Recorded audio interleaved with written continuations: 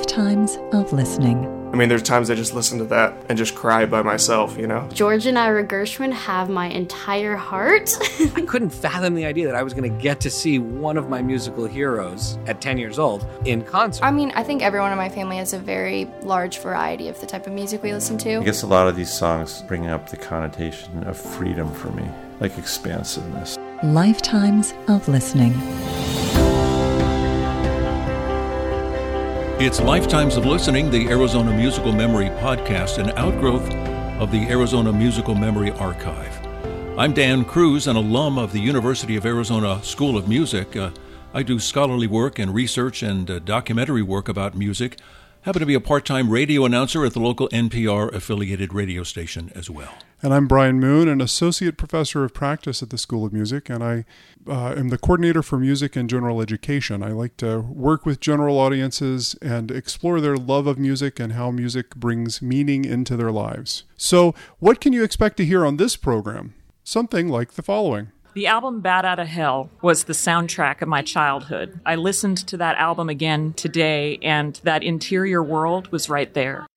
Our aim is to document, record, archive, and study the musical memories that are such an important part of people's lives. People share with us important musical memories that have stayed with them over time, and we gather and we post these memories on our Lifetimes of Listening website. It's Lifetimes of Listening, the Arizona Musical Memory Archive and Podcast. A fascinating topic today about musical fandom. Stay with us for that.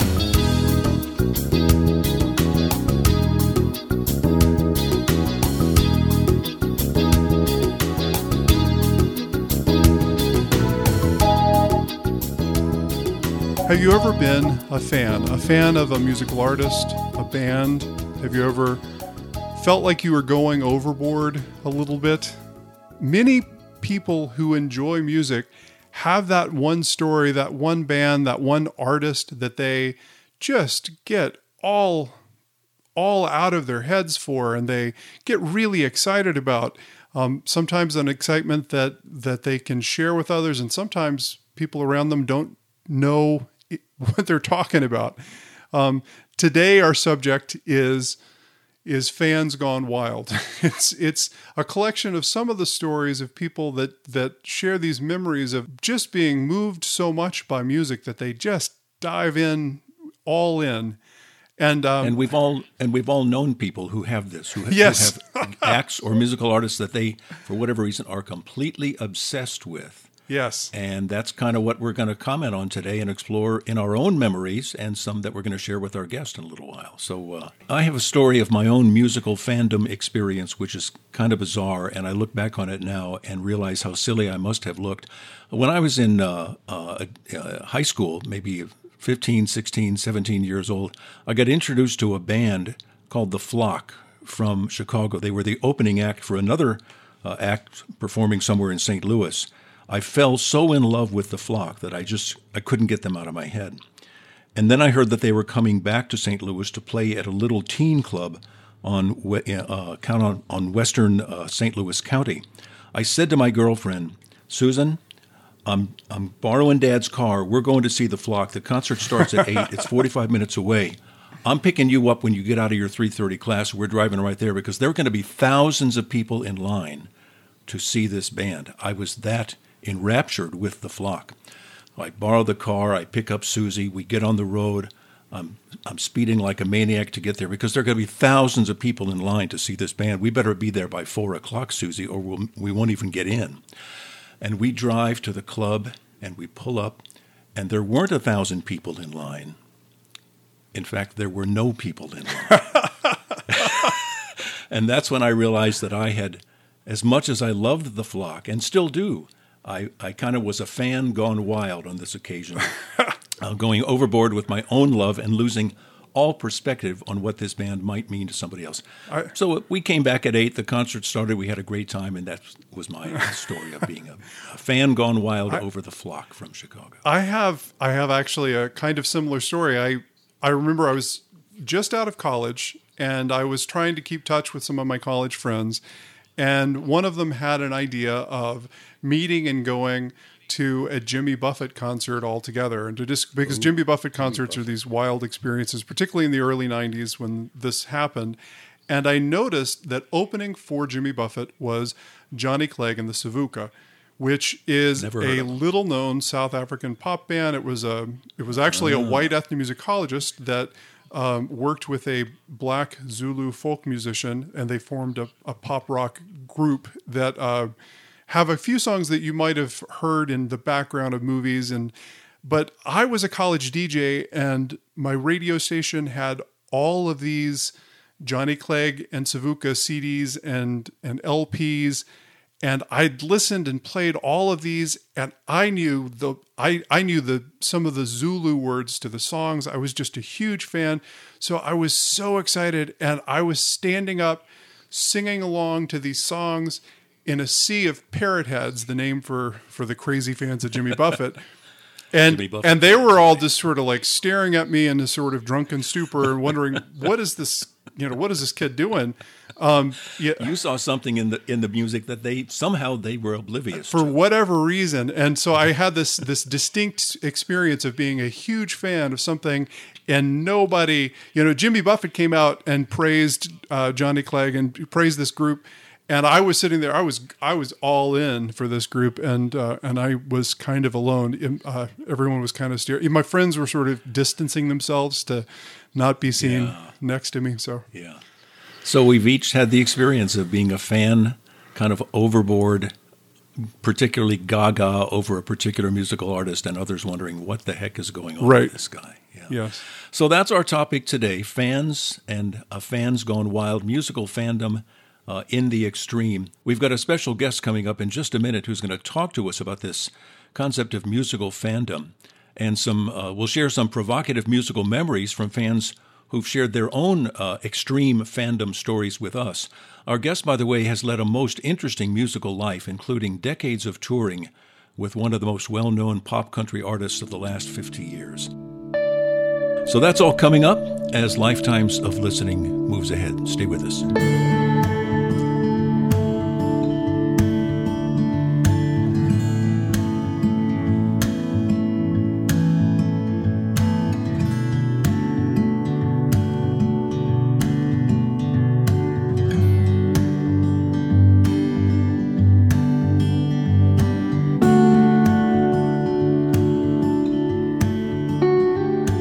Well, we are privileged today to have as a guest on our Lifetimes of Listening podcast a very special guest. And just in the interest of full disclosure, I'll mention that this is a gentleman who I kind of knew as a kid, in that we lived and grew up in the same community of Jennings, Missouri.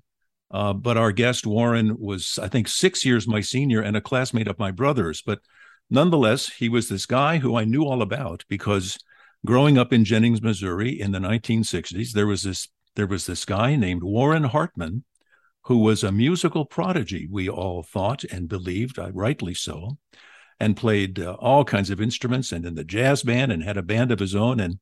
And since then, he's gone on to have a really interesting musical career. So it's nice to be reconnected. And Warren Hartman, welcome to Lifetimes of Listening. It's great to have you here. Yeah. Thank you, guys. It's nice to be here. Yeah. Tell me, tell Brian and me just a bit about your musical journey, where it started, where it has taken you, what your musical life has meant to you. Okay. Well, I'll give you a thumbnail, maybe a little biography. The way I remember it was from the perspective of a little rocking chair and little me with a bathrobe on, listening to albums that my mother and father had. And I was alive and conscious in the 50s. Prior to that, I don't know what I was, but so the albums were South Pacific and Oklahoma and a few other things that I kind of barely remember, but sort of do. So they were all in that kind of light opera zone. I started to get melodies. I didn't know it. I was 5 years. This is pre-kindergarten. So time passes, Dad passed. And I remember Mom taking me to a junior high gymnasium You may remember this, Dan. I remember junior Mm-hmm. high. Not sure. Anyway, we're sitting there in folding chairs, listening to the band in this proscenium position. The band was sitting on the stage. Right. There was a stage in the junior high gymnasium. Correct. And suddenly I began to feel this vibration, probably bass drum, maybe tuba, maybe who knows, in the floor.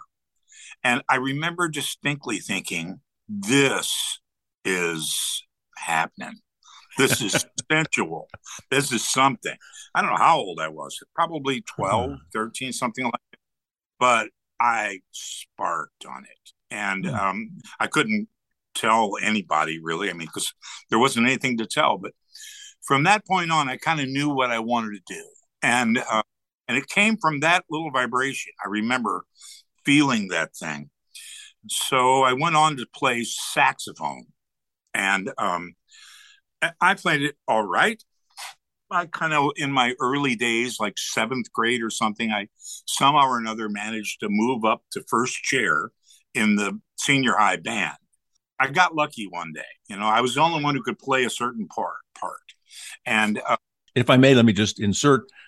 You worked in that band under the direction of Charles K. Schmidt, who was my band leader as well, a major influence in both of our lives, having grown up in Jennings, Missouri. Absolutely. Right. He was. And I actually studied with him.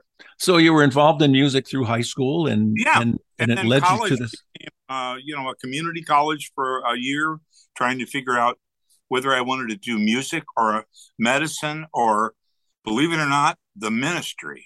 And I chose music, so I hip-hopped over to the St. Louis Music Institute of Music down in Clayton, where you had to pay for parking, and went to school there. And then I finally graduated with a degree in theory and composition. I don't understand, but I did. And then, of course, the likely thing for me to do right then with that degree was go on the road, as a rock musician. I kind of dreamed of doing that, and I did that for a long, long time. And I'm not sure exactly where that led, but to an album, for certain, with Kenny Rogers.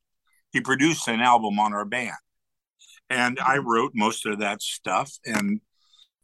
And so that happened, and we went on, and we kept playing and playing and playing, and finally stopped, moved to Nashville. I kind of became friends with the guy who actually mixed that album, Kyle Lenning. And we started off with England Dan and John Ford Coley. And I did the strings for them. And for their first song, Really Love to See You Tonight. Well, that was successful. And of course, upon having that success, my wife decided that she wanted to leave Nashville. And so we did, and drove up to Rochester, where I thought maybe I would go to school and study film music scoring or something like that. But we soon discovered that Rochester had, I think, 17 and a half days of sun, and the rest was Rochester, New York. You're speaking of. Yeah, I've been there. Right. I've been there. I've seen that. Yes. Yeah. So we moved back to St. Louis. We divorced. I moved out to L.A. I began writing and playing, and ultimately that led to an opening in the Kenny Rogers band. Did the audition and joined the band. I was one of his piano players, and also I was his conductor. I began that job, and 6 months later, I'm standing in front of the Atlanta Symphony Orchestra, ready to lift the ceremonial baton and get them started. All the while going, I don't believe I'm doing this. I'm standing on a podium in front of a major orchestra, and with knees knocking and every bullet sweating I can possibly imagine. I got through it. So you've had a really interesting career, Warren, and it's great to hear about that. Let's turn our attention to what we're talking about today in this particular podcast. Now, Brian and I, after some deliberation, have named this podcast, kind of tongue-in-cheek, Fans Gone Wild. Okay, it's a look at what it means to be a musical fan of an artist or a group. What to your ways of thinking, you two, Brian and Warren? What does it mean to be a big fan of a musical artist? I've got my own little list of things, but what does it mean to you to be a major fan of a musical artist? My fanship comes from things like collecting all the records and listening to the music, the records a lot, going to live shows when I can. But then I have also this conception of a fan as a person, like the goes to all of the shows, that follows a group around, and so also likes the song, and then knows the trivia surrounding the deep tracks. Which I sometimes know. If I'm really personally connected to music, sometimes I don't want to know too much. I just want to sit in the sound. I don't want to get in my head too much about it. Warren, what does it mean to you to be a music fan of an artist? What it means to be a fan. They become like the pebbles that you pick up on the ocean.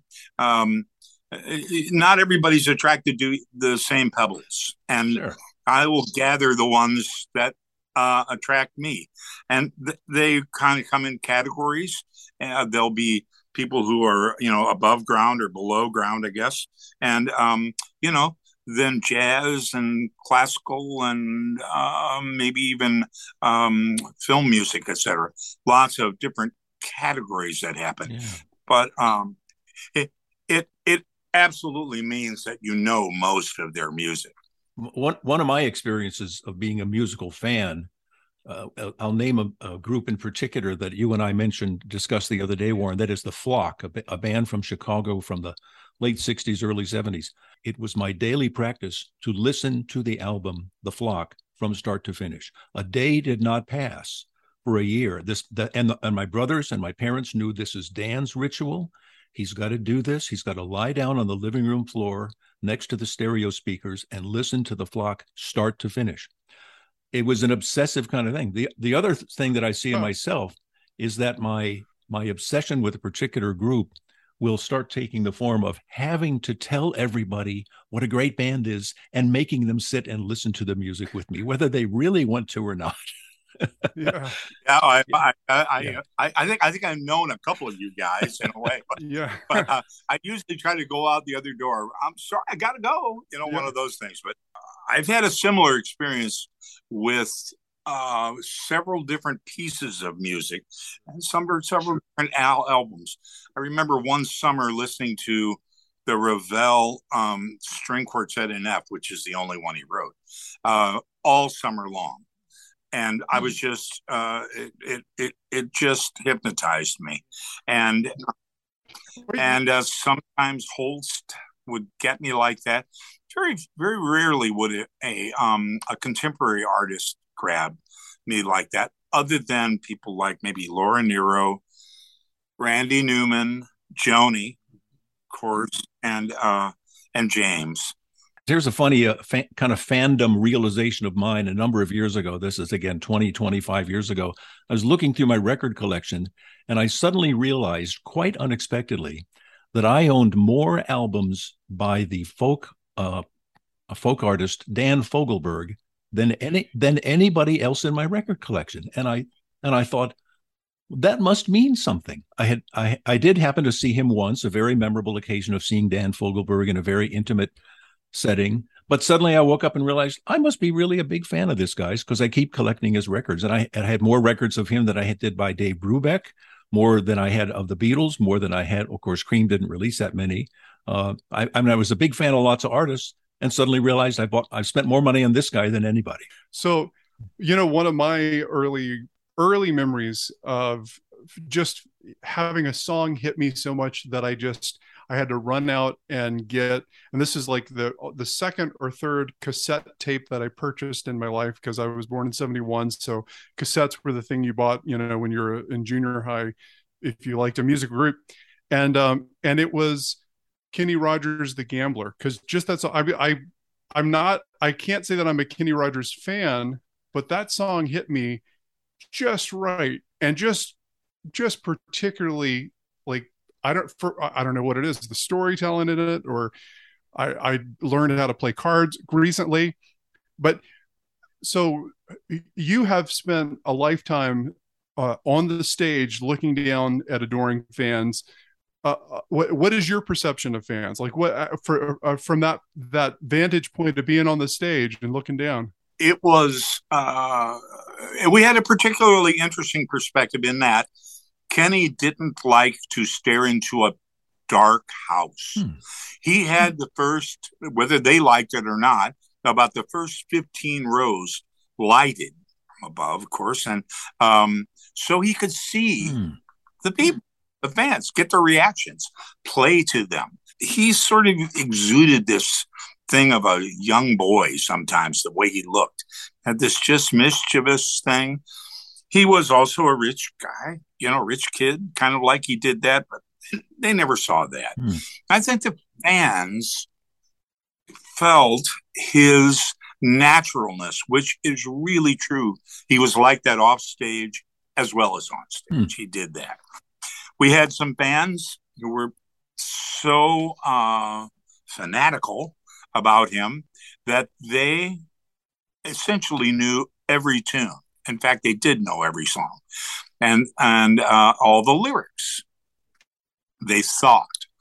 And so they had a very, very, we gave them an adoring name, which I'm not going to tell you, but they were two sisters, and they would, it looked like a dubbed in foreign movie when you were watching them sing the songs, because they didn't get any of the lyrics right, but it was with so much enthusiasm, held their heads back and just rocked with these things. And they were the type of people who would bring flowers every time they came. And the flowers would have a number on it. And I mean, they started being like 1,200. That was the number of the show that they had seen. Oh, my. And wow. still, after 1,500 shows, they got their heads back, just singing some kind of words. We don't know what they were, but fascinating. Yeah. It was rough. Real fandom that you're witnessing there. Oh, they were great people. We knew them, Susan and Charmin, and we got to know them really well. Yeah. And they were fine people. In general, his fans, as far as I knew, were really great. Yeah. No hecklers, never a heckler. Nobody ever messing with him. Yeah. Yeah. He was very quick too, in case they did mess with him, but they never did. So next on this podcast about fandom and super fans with our guest Warren Hartman. Warren, we'd like to have you listen to a few interviews that Brian and I have gathered with people reflecting on their experience of being, kind of super rabid music fans, and get your reaction to those. There are three of them. They're each, in the range of 2 minutes or so, plus or minus each one. So we'll play each one and then just get your thoughts on what these folks have to say. Brian, can you introduce our first one? Yes.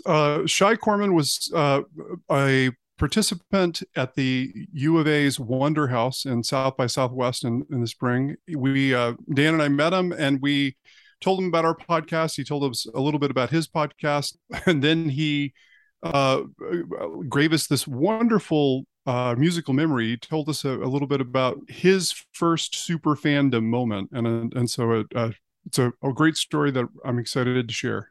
Okay, my name is Shai Corman. I'm a podcaster, a lifetime music fan, or at least music fan for most of my life, and I have a few formative musical moments. And I don't know how many people bring up Weird Al Yankovic as their formative musical moment. I was 10 years old. I lived in Montreal. That's where I grew up, in Montreal. And it was the Just for Laughs Festival, which is this very famous Canadian music comedy festival. And my parents came and showed me in the newspaper that Weird Al Yankovic was going to be hosting a comedy showcase at the last festival. And my mother got us tickets to see it. And she took me and my friend Noah. And the way it worked is because he was hosting, Weird Al gave you 2 songs in between each act. And I couldn't fathom the idea that I was going to get to see one of my musical heroes at 10 years old in concert. And when the show ended, my mother, who is an incredible force of nature, said, "We've got to go meet him." And so we go to the backstage door. My mother, without even batting an eye, just walks right through. And she walks all the way to the wherever he was, and I'm just waiting there terrified, and eventually she reappears and waves me and says, you gotta come. Weird Al is waiting for you. And so here my mother pulls me backstage where there is no, I have no credentials or anything, walks me around to his tour bus, and Weird Al is standing there waiting to meet me. And he shook my hand, and I told him, I don't remember what I said to him, but he told me, he shook my hand, and he said, keep in touch. And to me, I mean, it's a musical memory because he's a musician, but it's also a moment where I got to interact with somebody I admired so much and who made so much music that made me happy. And then, so for me, that is a formative musical memory. And to this day, even though I listen to all sorts of serious, esoteric, complicated music, Weird Al is a touchstone for me. So yeah, Weird Al Yankovic, shared with us by Shai Corman. Warren, your thoughts on that? Well, I guess the question comes: Weird Al's dad is a polka king, right? Is it the same? Frank Yankovic is his dad. Yeah, and I have a couple of the Frank Yankovic albums, randomly enough. So that's a different story. I like polka. I like polka. Anyway, I can relate to that 10-year-old boy. I mean, obviously the heroine here is his mother. Goodness gracious, that had the spirit of a Viking. To get to the tour bus, I mean, you would have to knock down lots of things.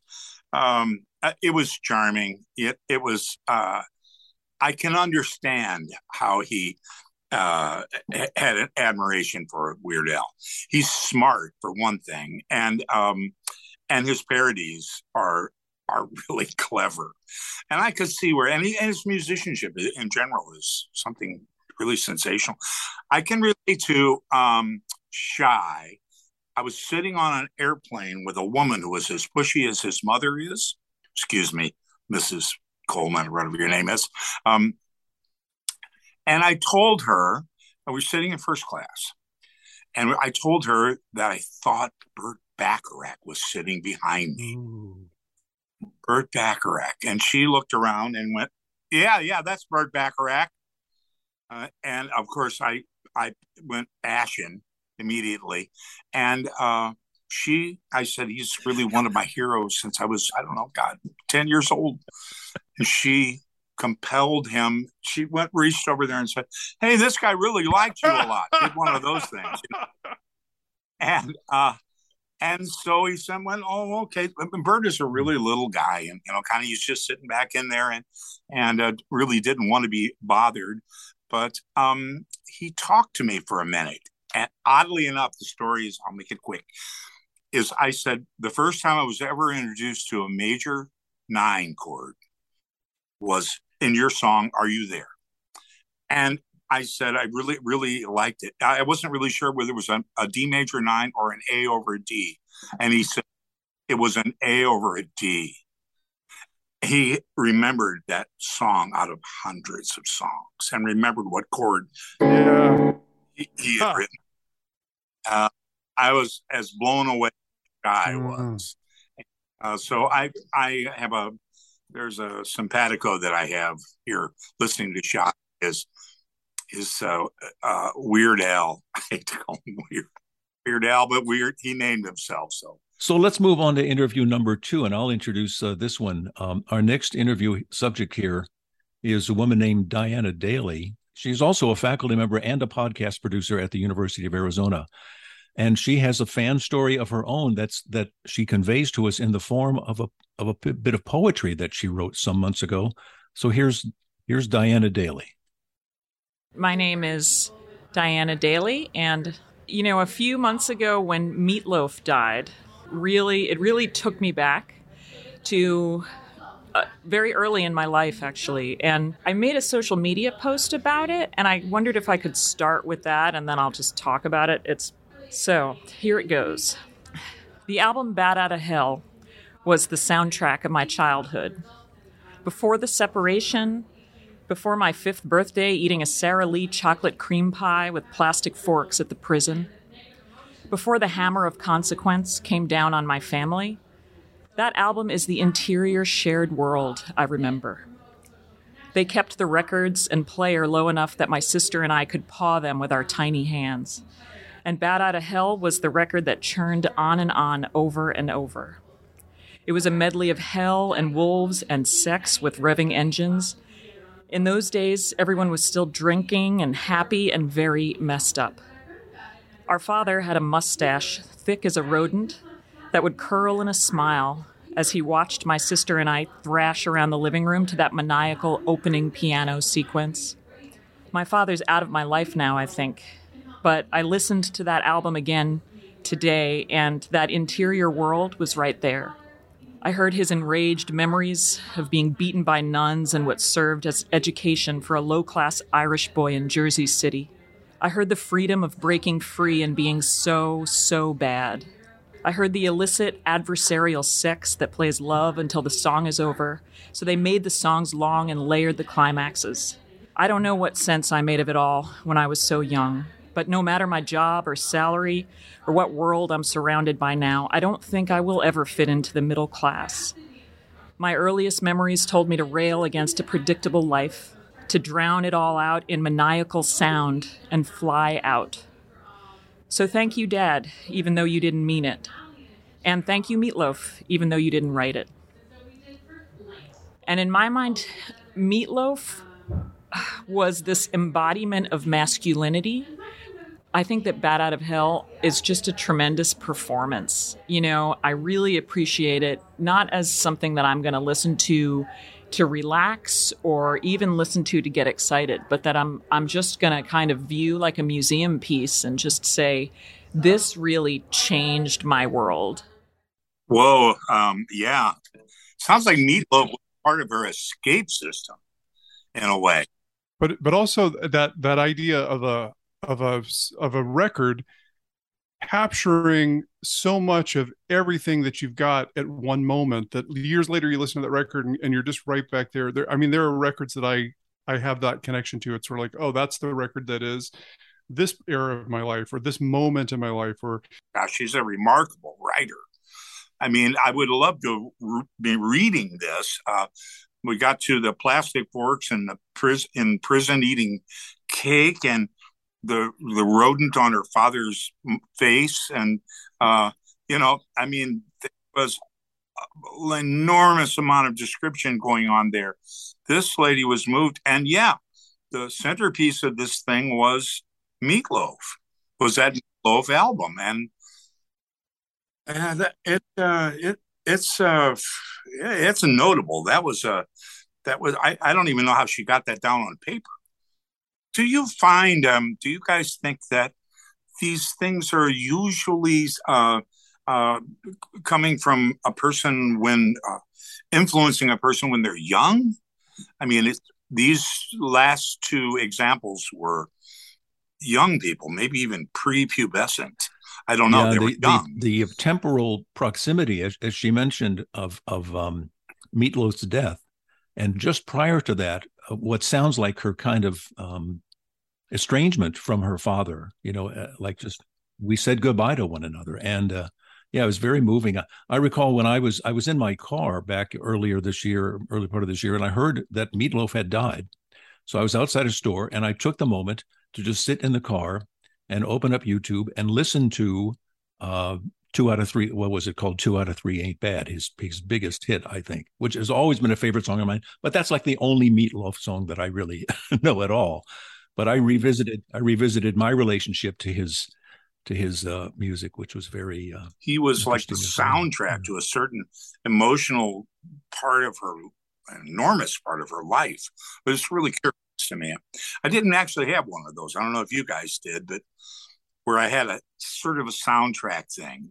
It didn't really happen. It was so many other elements. Although I do remember the Rhapsody in Blue. The first time I heard that, I was in high school. It kind of became something that I knew was the bed of something else, which I didn't know what it was. But I have had moments of, again, I've had the soundtrack of this moment. I remember a soundtrack of circa 6th, 7th grade was the Kansas album. I think it was well, the lead single was "Play the Game Tonight." It was not even one of their better albums. Like I actually have all their albums and I've listened to them all, and it's just like one of their okay-ish albums. And but that album, I listened to that. I wore out a cassette tape, and then I bought the CD and listened to the later when CDs were around. Um, in college, I remember Jane's Addiction came out. I was just hugely into that. And in high school, there was a couple of Jimmy Buffett albums that I just dove into way too deep, and became.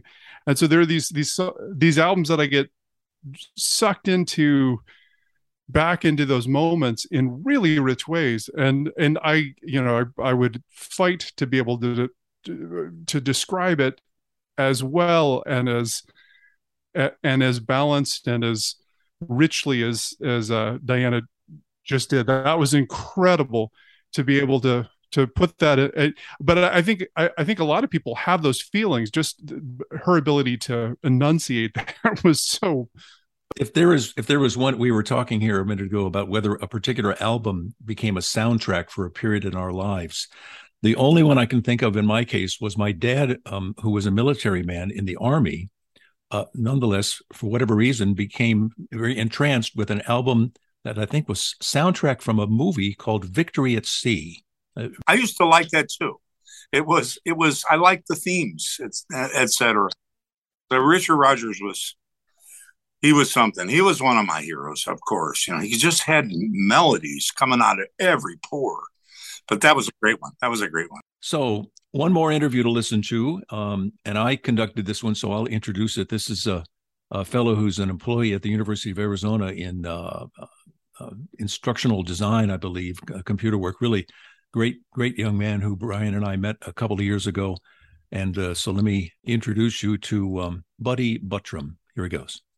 So my name is Buddy Buttram. I'm originally from Atlanta, Georgia, but spent the last probably 8 years or so in Nashville, Tennessee, and just moved to Tucson about 9 months ago. Yeah, I mean, the first thing that pops into my mind is one of the most influential times for me, too, as a musician, because I played drums, and I lost interest for a while. I really kind of I always had a drum set up, but I just never was very motivated to get behind it. And I discovered this band, Medeski, Martin & Wood, from the John Scofield A Go-Go album. Medeski, Martin & Wood is the rhythm section on that record. The moment I heard Billy Martin playing drums, I was like, what is going on here? I have to figure out how to play like this. And all that texture is what really spurred me to want to play drums again. I mean, that launched a serious educational career, if nothing else. From there, I started taking drum lessons again. From there, I went on to go to the Atlanta Institute of Music and graduated from there. And then I went to the college in the town I grew up in and played in jazz band for a long time there. And so, I mean, I definitely owe that experience of hearing him play on that record to reinstilling the need to play drums in my life, for sure. Yeah. So interesting, different kind of a story, not just that he's a fan of this particular drummer, Billy Martin of Medeski, Martin & Wood, but that listening to him seems to have changed his life as a musical student and pursuing a musical career. Bitten by the bug, it happens. You hear somebody when he said Ghost Notes, and well, all that. Bernard Purdie, of course, and the very famous Bernard Purdie Shuffle, which is full of ghost notes. And when you hear that, you go, how does he do that? Wait a minute. And of course, Bernard will tell you how he does it in a video. But I have a lot of friends and experiences, I think myself, that kind of relate to Buddy. You hear somebody or someone doing something that's absolutely uncanny, and you got to know how it's working. How in the world are you doing that? It can be as certainly not simple, but as kind of contemporary or sitting out there in the top 40 as Roger Williams going down the keyboard on Autumn Leaves, sort of simulating leaves, to how is that working? It isn't just duty. It isn't just something like that. It's something else. How does that work? Yeah. And the drummers there's so many Vinny Colaiuta, I mean, he sounds like three drummers or more. Yeah. And people go, Vinny, and he's like, how in the world are you doing that? Yeah, well, I'm a drummer, and when I was learning to play drums as a teenager, my sister-in-law introduced me to Dave Brubeck. The first album of which she laid on me was Time Out. So there I am learning to play drums and listening to Joe Morello, who's if nothing else, a melodic drummer, a motivic melodic drummer. And I learned a great deal from that. And I think, that encouraged me and spurred me to look more seriously at how the drums can be played in the hands of a great musician like that. I love Joe. I thought he would.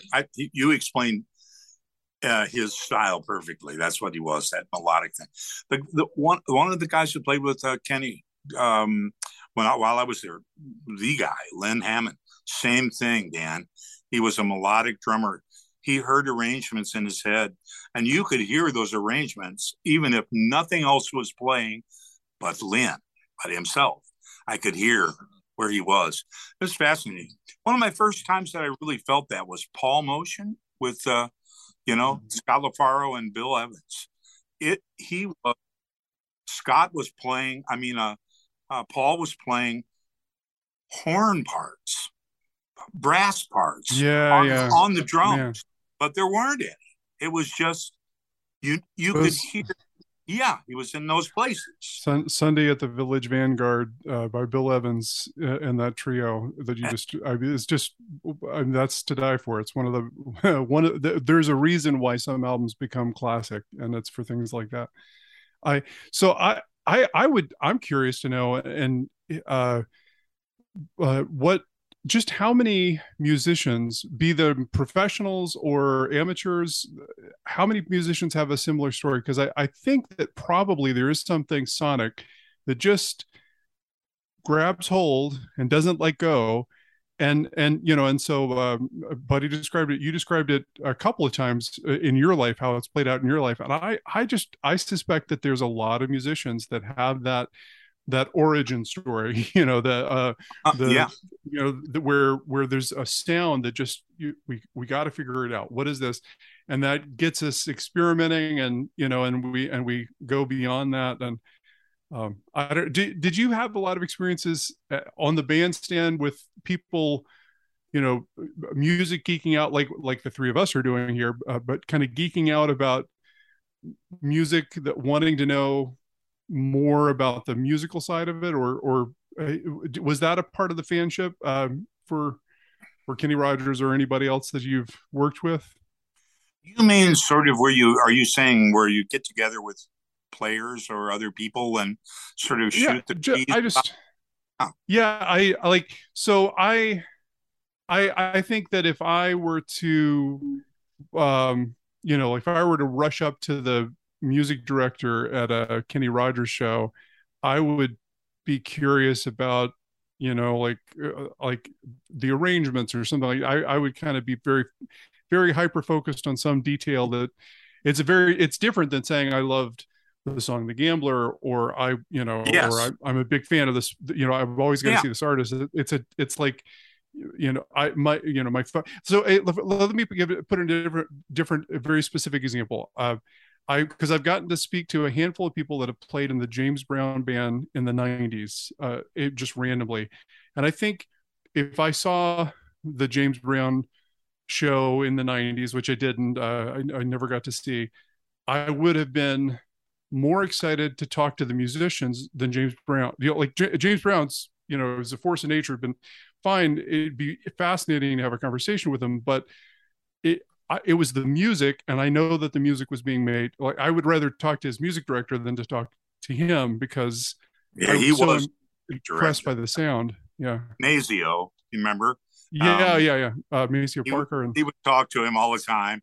But the fact, I couldn't agree with you more. And yes, every musician you run into has got to have an origin story, as you put it, where there's some little illuminating moment where they went, what on earth is that? What's going on there? And it compelled them to get into different fields, of course. But James, they would start a groove, he would write songs on the spot. Yeah, you can kind of feel that he did that. Uh-huh.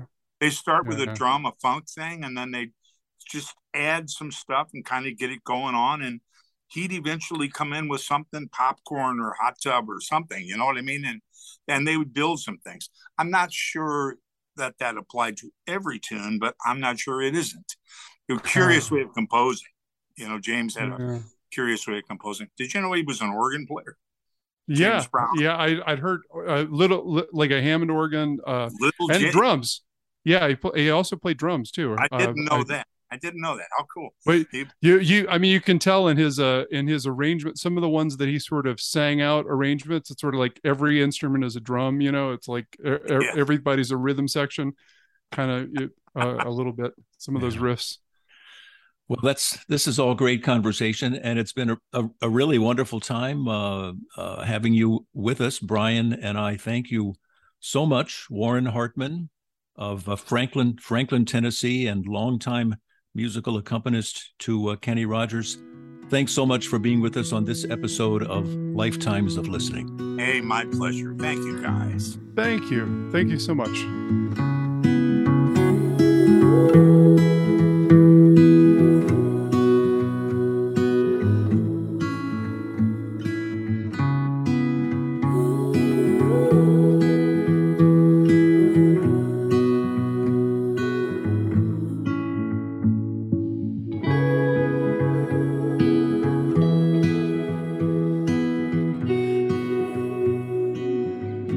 How can you get involved in our project?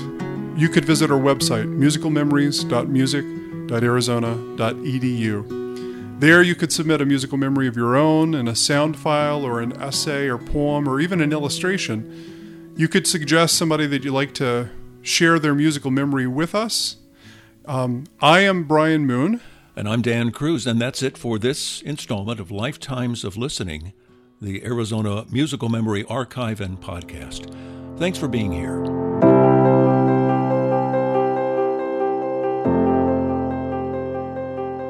The executive producer of Lifetimes of Listening, the Arizona Musical Memory Podcast, is Brian Moon. The program is produced and edited by Dan Cruz. The Lifetimes of Listening website was created by Cynthia Barlow, Principal Information Technology Manager with the University of Arizona Fred Fox School of Music. Music is from Zapsplat.com and from Pixabay.com. Special thanks to the Fred Fox School of Music for hosting our website and UA Marketing and Communications for helping us launch this project, the archive, and this podcast series. For more information and to get involved in our research, visit musicalmemories.music.arizona.edu. This is Lifetimes of Listening, the Arizona Musical Memory Podcast.